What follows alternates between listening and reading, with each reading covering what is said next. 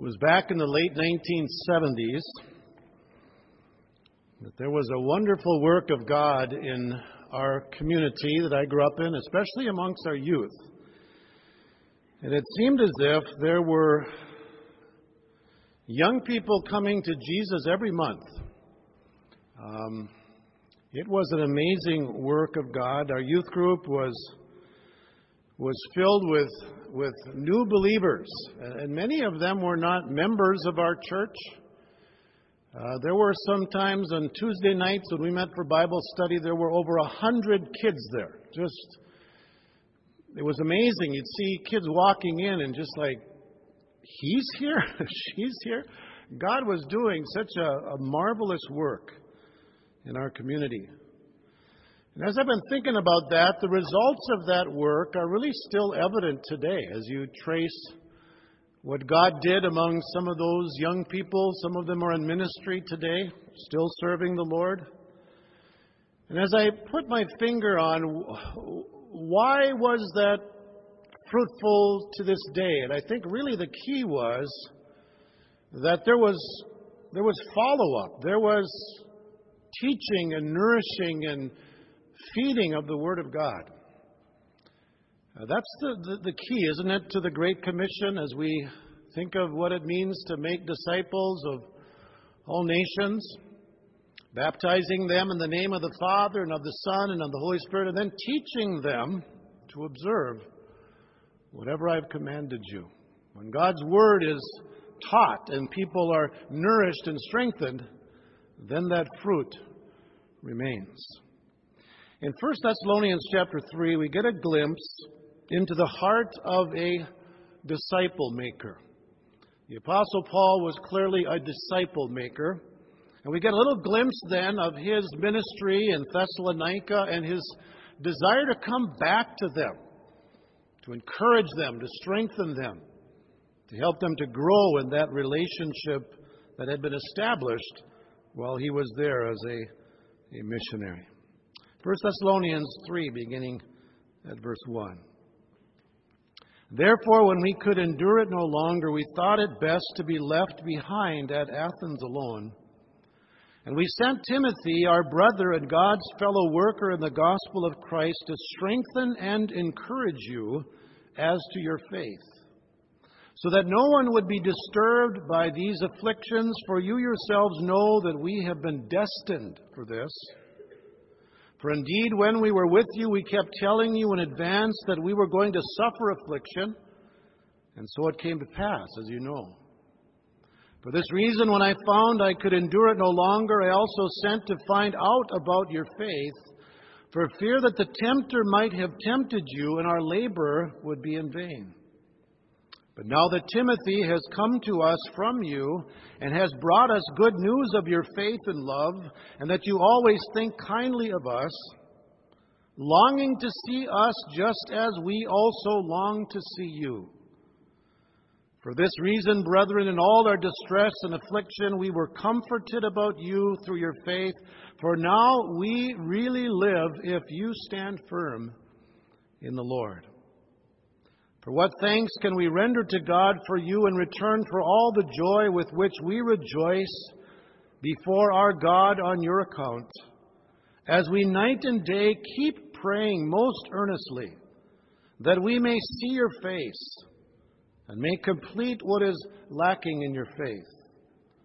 Now may our God and Father himself and Jesus our Lord direct our way to you, and may the Lord cause you to increase and abound in love for one another and for all people, just as we also do for you, so that he may establish your hearts without blame in holiness before our God and Father at the coming of our Lord Jesus with all his saints. Would you join me in prayer? Father, we see in the life of this Apostle Paul the glimpse of a man who realized that people coming to Jesus was not the end of his responsibility, but rather people coming to Jesus was really the beginning. He was called to make disciples of all nations, to teach them and to establish them and to Help them to grow in their relationship with you, O God. Help us to understand that as well today, Lord. It's not just a matter of someone coming to know the Lord, but to be established and encouraged and strengthened. And Father, give us that burden, that commitment, that desire, that those who are new in the faith would be established and rooted and growing for the glory and the praise of your name. In Jesus' name we pray. Amen. The Apostle Paul spent just a short time in the city of Thessalonica. And when he was forced to leave that place, he didn't forget about the new believers there in that city. It wasn't out of sight, out of mind for Paul. In fact, it was just the opposite. He couldn't get these believers out of his mind. We saw at the end of chapter 2 this statement in verse 17. He says, "But we, brethren, having been taken away from you for a short time, in person, not in spirit, were all the more eager with great desire to see your face." And so when Paul was away in spirit, or in person, he was still with them in spirit. He eagerly desired to see them, and he tried on several occasions to get back to that place because he cared so deeply about these new believers. God had begun a work in them, and Paul was committed to see that work grow. And in this chapter, then, we see a little glimpse into the heart of a disciple maker. Three characteristics we see in this text. First of all, a disciple maker sacrifices for others. Wherever you read in the New Testament about Paul's ministry, you almost always notice that he was ministering with someone else. You follow him on his journeys, it's Paul and Silas, or Paul and Barnabas, or Paul and Timothy. Always with someone, ministering together. Rarely do you see him alone, and when he is alone, you get the impression that this made ministry much more challenging.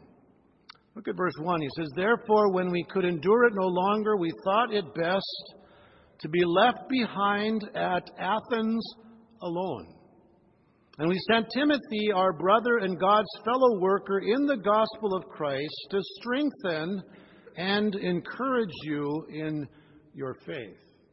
Now, we don't probably catch this in our English translations, but the phrase translated "left behind" is a pretty strong statement. The word carries the idea of being abandoned or forsaken, and it expresses then how seriously Paul saw the value of ministering as a team. And yet he was willing to minister alone for a time so that he might send Timothy to the Thessalonians that he might encourage them.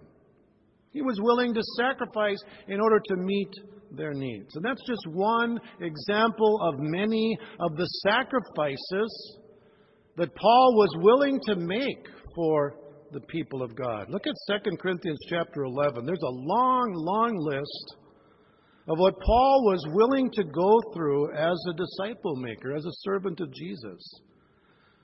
2 Corinthians 11, verse 23. And just consider this, if this was you. "Are they servants of Christ?" He says, "I speak as if insane, I more so.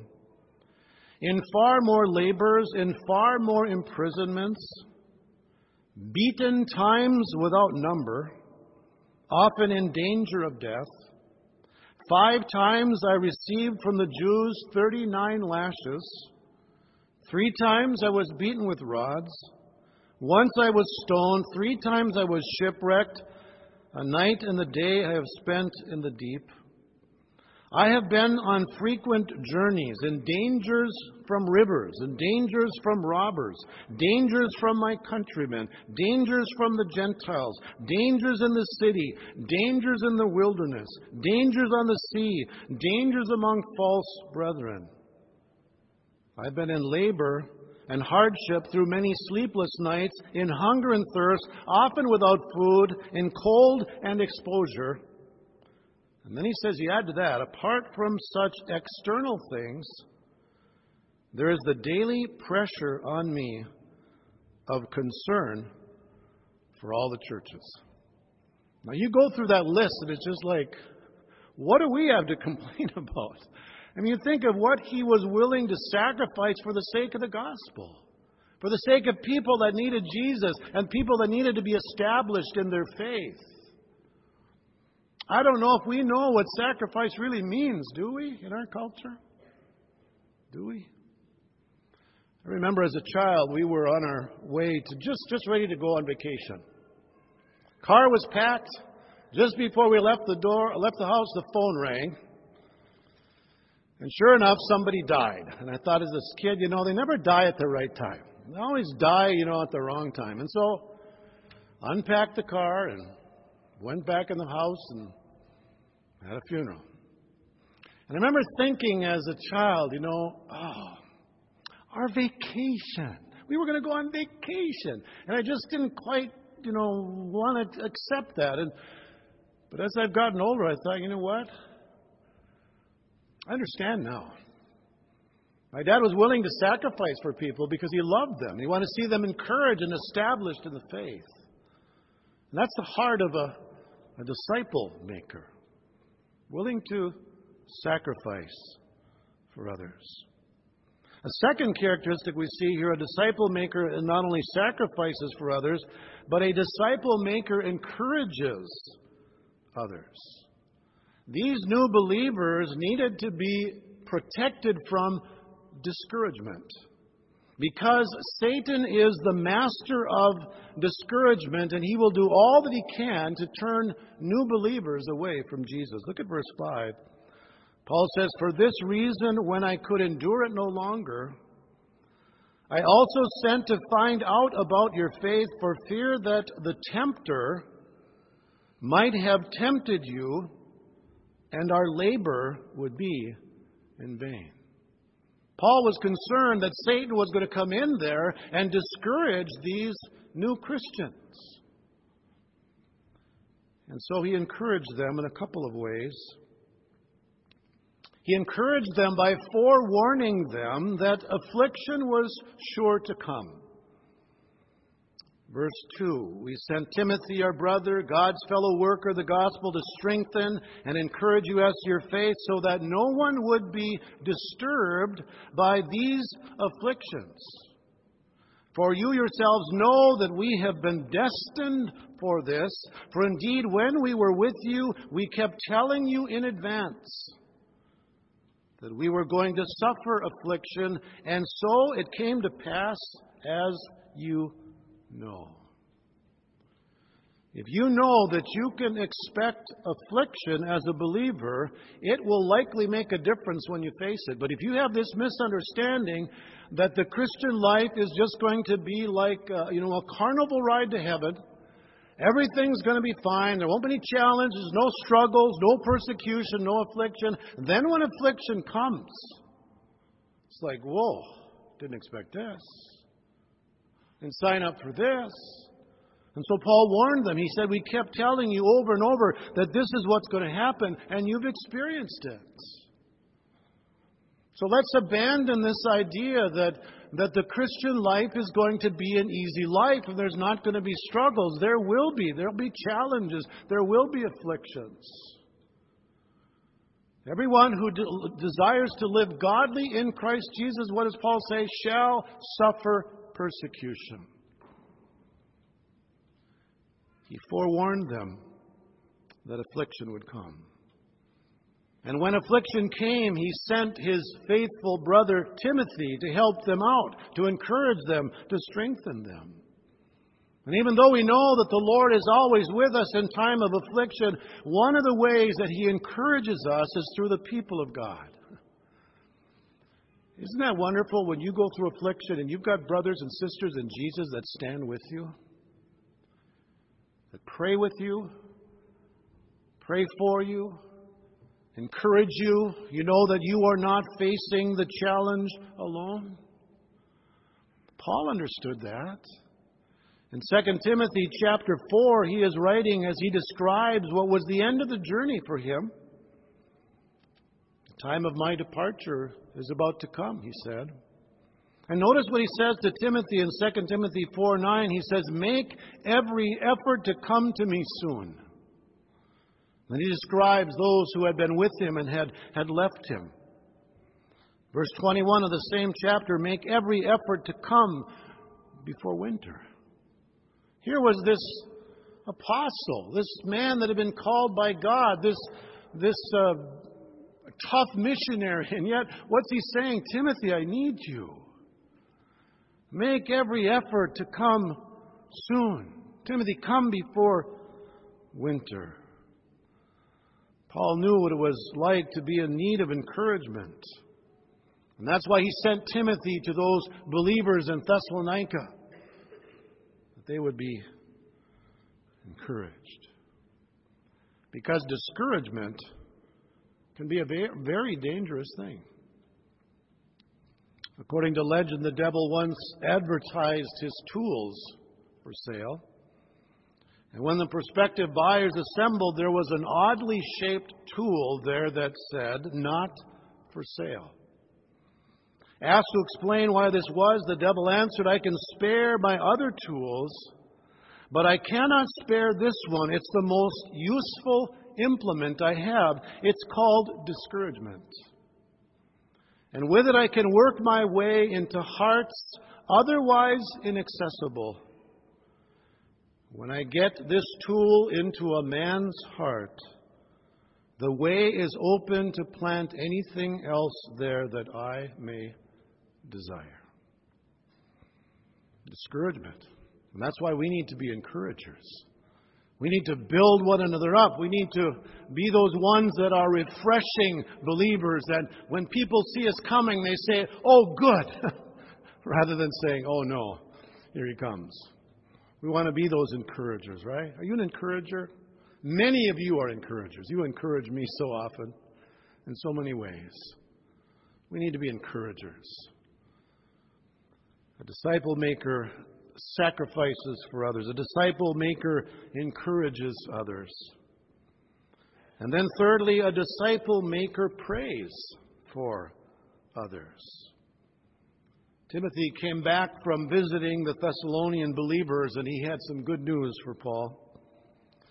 And Paul couldn't help but rejoice. Verse 6, he says, but now that Timothy has come to us from you, and has brought us good news of your faith and love, and that you always think kindly of us, longing to see us just as we long to see you. For this reason, brethren, in all our distress and afflictions, we were comforted about you through your faith.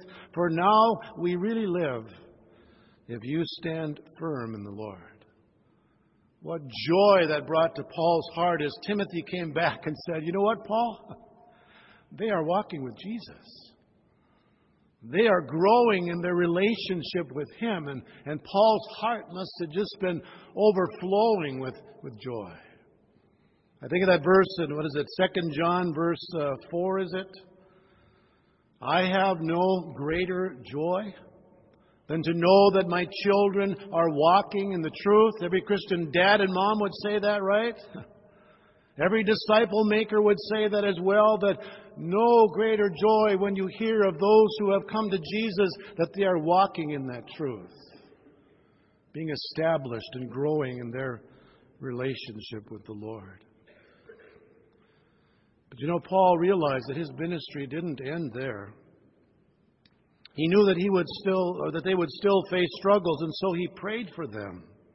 In verse 9, he says, for what thanks can we render to God for you in return for all the joy with which we rejoice before God on your account? And then he says in verse 10, as we night and day keep praying most earnestly that we may see your face and may complete what is lacking in your faith. Did you notice how he prayed night and day? Most earnestly. That's about as an intensive a phrase as you can get. It's the word abundantly with two prepositions added to it to intensify the word. A.T. Robertson says that Paul was superabounding in prayer. or overflowing all bounds. What a beautiful picture of the earnestness of his prayer for these people. And notice what he prayed for. It wasn't that they would somehow make it on their own, but rather it would be that he would be able to come to them again, to meet them face to face, to help them grow in their faith. And that's a message you can't miss because he keeps saying it over and over. We saw back in chapter 2, verse 17. He says, we were all the more eager with great joy to see your face. Chapter 3, verse 6, he repeats it again, longing to see you, just as you long to see us. Verse 10, he mentions it again. Verse 11, he mentions it again. Why? Because he realized that his responsibility with the Thessalonian believers didn't end when they came to faith. That's when it just began. And there was that need to follow up. There was that need to help them grow. There was that commitment to disciple them and to teach them, like Jesus described in the Great Commission. You know, when our 7 children were born, you know what we did? We took a box of diapers and a bunch of bottles and threw them in the crib and said, okay, go at it. And when you're ready to walk, we'll take you out. No, we didn't do that. What do? You nurture them. You feed them. You train them. You love them. You help them grow. And guess what? They eventually grow up. Moms and dads, there's an encouragement there. They eventually grow up, right? You don't just say, well, we brought you into the world now. Have at it. Huh? No. And we don't do that to new believers either, do we? We better not. And that's the heart of a disciple maker we see in the life of Paul. What did Jesus say? Go ye therefore and make disciples of all nations, baptizing them in the name of the Father, of the Son, and of the Holy Spirit. But we don't stop there. Teaching them, nurturing them, instructing them, equipping them, training them, teaching them to observe all things that I've commanded you. And what's the promise of Jesus? Lo, I am with you always. As you go about that whole process of making disciples, I will be there. I will be with you. I will strengthen you. I will help you.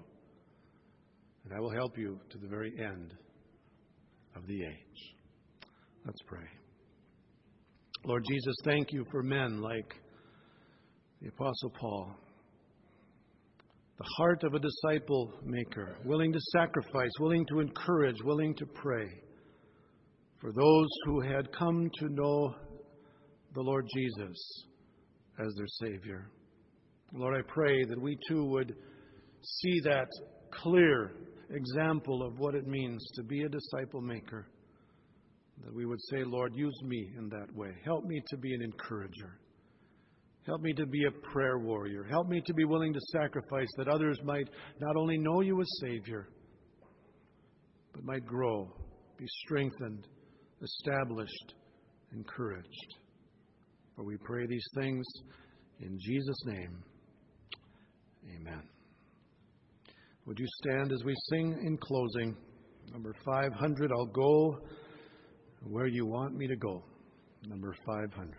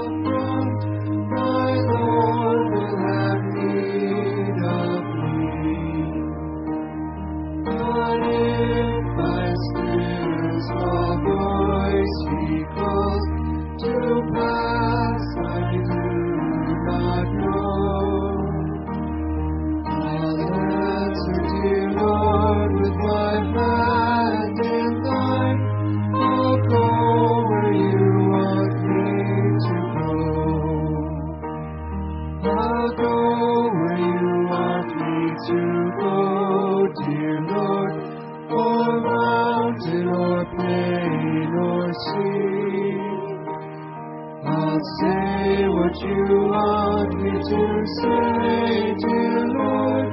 I'll be what you want me to be. Perhaps today there are loving words which Jesus would have me speak. There may be now in the paths of sin some wanderer whom I should see. O Savior, if thou wilt be my guide, for dark and rugged way, my voice shall echo, message sweet. I'll say what you want me to say. I'll go where you want me to go, dear Lord, or mountain or plain or sea. I'll say what you want me to say, dear Lord. I'll be what you want me to be. There's surely somewhere a lonely place in earth's harvest field so wide, where I may labor through life's short day for Jesus the crucified. So trusting my all unto thy care, I know thou lovest me. I'll do thy will with an heart sincere. I'll be what you want me to be. I'll go where you want me to go, dear Lord, or mountain or plain or sea. I'll say what you want me to say, dear Lord.